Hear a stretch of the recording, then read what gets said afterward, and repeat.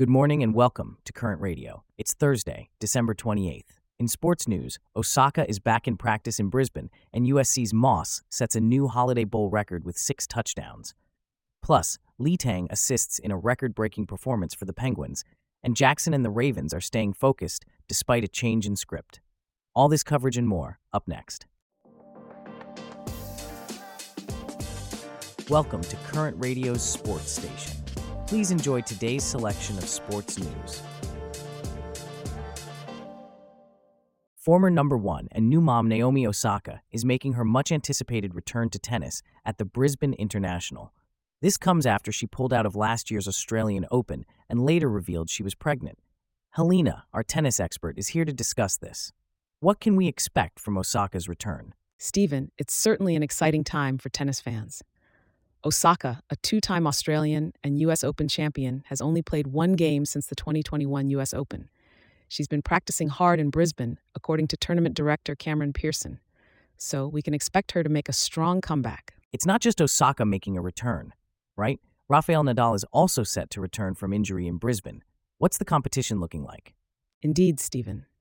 The 32-man ATP field is so strong that Wimbledon finalist Matteo Berrettini and 2020 U.S. Open champion Dominic Thiem will have to qualify to feature in it.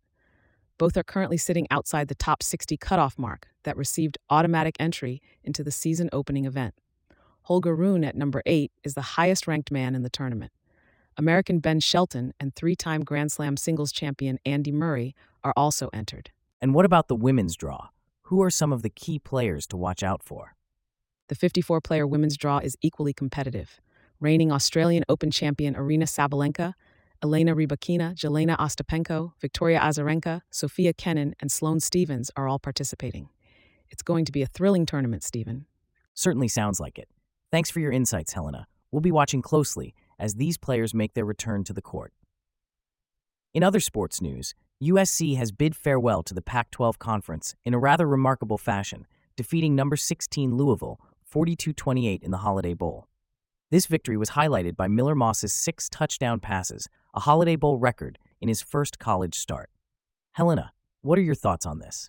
It was indeed a memorable farewell for USC, Stephen. Miller Moss really stepped up in the absence of Caleb Williams, the 2022 Heisman Trophy winner who opted out of the game. Moss threw for 372 yards with 1 interception, and his 6 touchdown passes broke the Holiday Bowl record held by 4 players, including Jim McMahon in BYU's 1980 comeback win against SMU. And it wasn't just Moss who shone, right? There were other standout performances too. Absolutely, Stephen. Redshirt senior wide receiver Taj Washington caught 2 touchdown passes, and wideout Kyron Hudson blocked a punt and then caught a scoring pass shortly thereafter. These performances really underscored the strong leadership within the team, which Moss himself acknowledged. So, with Moss's impressive performance, do we think he's secured the starting quarterback job for next year? Well, according to Hudson, Moss's performance is something that's going to help USC in the future. Moss took full advantage of the opportunity he was given when Williams, the presumptive first overall pick in the NFL draft, opted out. So it's safe to say he's made a strong case for himself. And what about USC's move to the Big Ten next season? How does this victory set them up for that transition? This victory certainly gives USC some momentum as they prepare to join the Big Ten next season. Despite a frustrating campaign and losing 3 straight games and 5 of 6 coming in, this win against a strong Louisville team shows that they can compete at a high level. Trojans coach Lincoln Riley described it as fun a win as I can remember as a head coach. Well, it's certainly going to be interesting to see how USC fares in the Big Ten next season. Moving on to the ice rink, in a historic NHL game, Kris Letang of the Pittsburgh Penguins had 6 assists, including 5 in the second period alone, making him the first defenseman in NHL history to score 5 points in a period. The Penguins crushed the New York Islanders 7-0. Helena, can you provide us with some more details about this game? Absolutely, Stephen.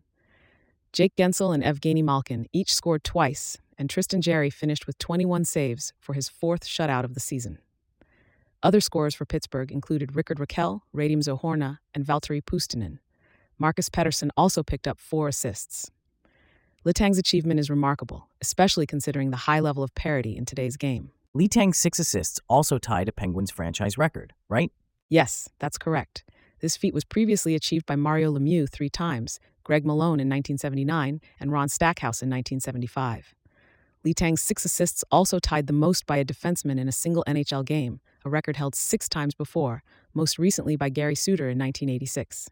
The Islanders had been on a 9-game point streak on home ice, which came to an end with this game. What went wrong for them?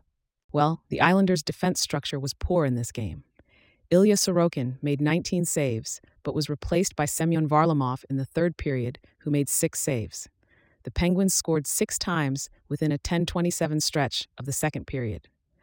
Islanders coach Lane Lambert called a timeout between Gensel's goals in an effort to regain control, but the Penguins continued to capitalize on the Islanders' defensive weaknesses.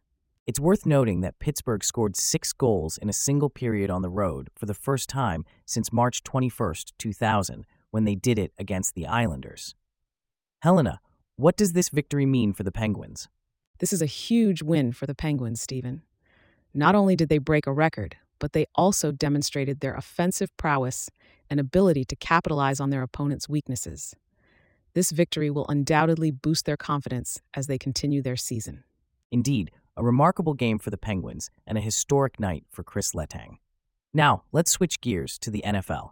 A week after feeling disrespected about being an underdog to the San Francisco 49ers, Lamar Jackson and the Baltimore Ravens are now tuning out the talk that they're the NFL's #1 team.